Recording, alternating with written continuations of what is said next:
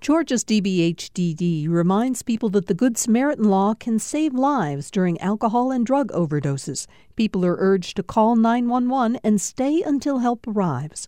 More information at opioidresponse.info. Welcome to the new Georgia Today podcast from GPB News. Today is Friday, December 9th. I'm Peter Biello. Coming up on today's episode, former National Security Advisor Michael Flynn testifies before a special grand jury in downtown Atlanta. Another electric vehicle battery plant is coming to Georgia. And pregnancy-related deaths are on the rise in the United States. We'll get a look at some simple virtual tools that are offering a solution. These stories and more are coming up on Georgia Today. Former National Security Advisor Michael Flynn was at a downtown Atlanta courthouse yesterday to testify before a special grand jury that's investigating whether then-President Donald Trump and others illegally tried to influence the 2020 election in Georgia. Flynn could be one of the final witnesses the panel hears from. Fulton County District Attorney Fani Willis, who's leading the investigation, has said she wants to wrap up the special grand jury soon. The grand jurors have already questioned a number of other high-profile Trump associates, including former New York Mayor and Trump attorney Rudy Giuliani and U.S. Senator Lindsey Graham of South Carolina. Special grand juries in Georgia operate behind closed doors and are generally used to investigate complex cases with many witnesses. They can compel evidence and subpoena testimony from witnesses, but they cannot issue indictments. Once the investigation is complete, a special grand jury can recommend action, but it remains up to the district attorney to decide whether to then seek an indictment from a regular grand jury. Governor Brian Kemp was re-elected just under a month ago, but he has quickly pivoted to focus on his upcoming legislative agenda. Yesterday at the Capitol, he announced more policy priorities. GPB's Riley Bunch has more.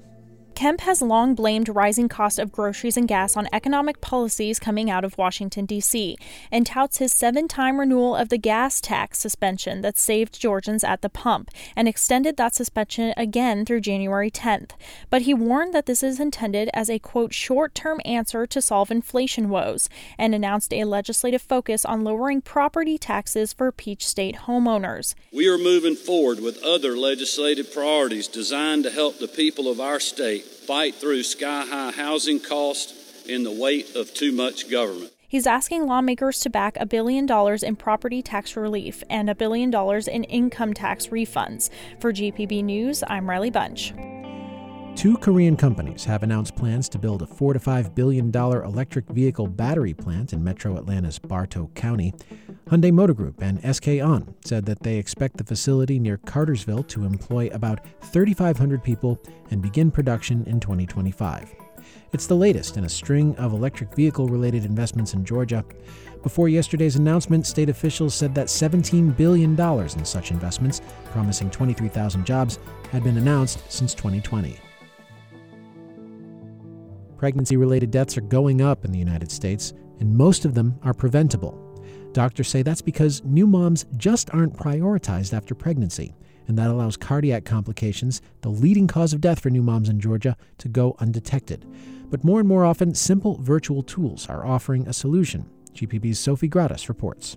Tony Ivy was 2 weeks postpartum when she started experiencing what were, unbeknownst to her at the time, classic symptoms of hypertension. Because I couldn't sleep.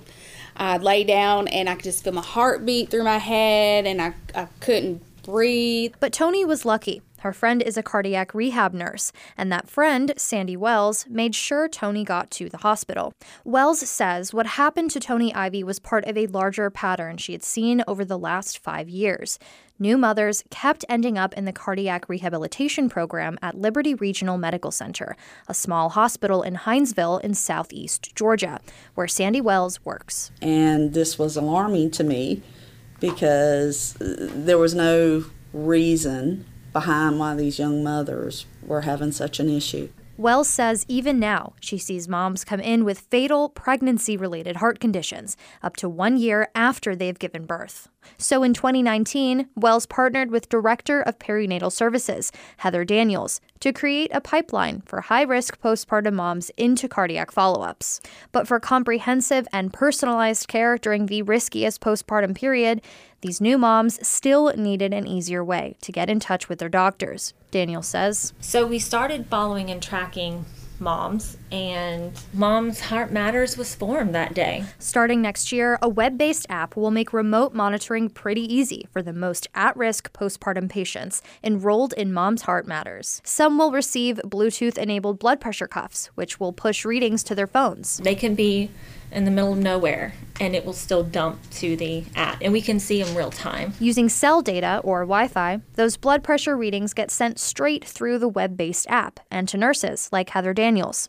New moms who enroll in the program will also be able to chat directly with their providers and get text reminders tailored to their needs for up to 6 weeks postpartum. People think that finding solutions to these kinds of problems is complex and difficult, and sometimes the simplest answer is really the best option and the best approach. That's Marlo Vernon. She teaches at the Medical College of Georgia at Augusta University.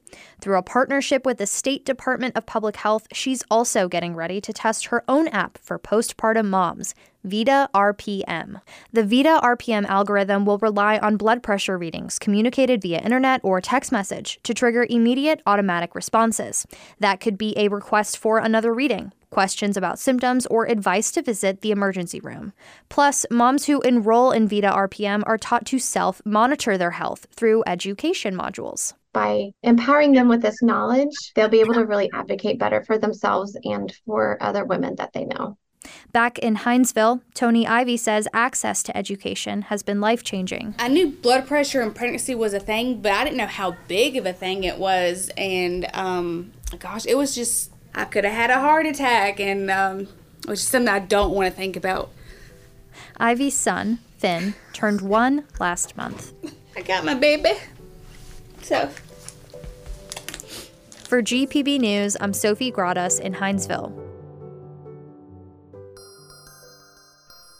An 11-judge panel has opened the door for more drug offenders with modest criminal histories to avoid harsh mandatory minimum sentences in federal courts in 3 states, including Georgia.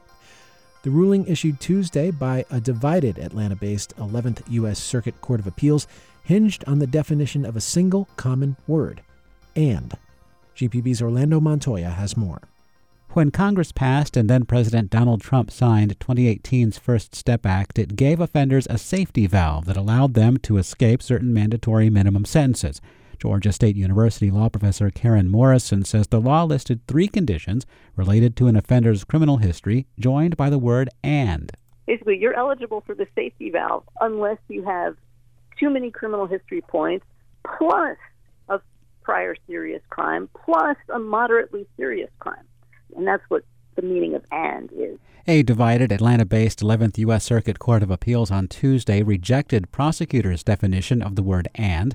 The U.S. Supreme Court might revisit the case because other courts have sided with prosecutors defining the word "and" in this law to mean "or." For GPB News, I'm Orlando Montoya.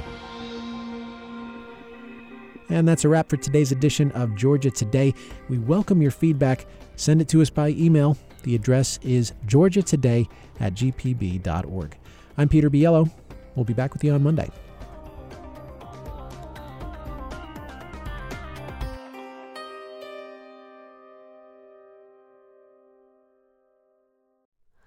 Hi, it's Terry Gross, the host of Fresh Air.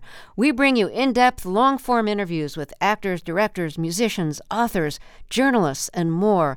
Listen to our Peabody Award-winning Fresh Air podcast from WHYY and NPR.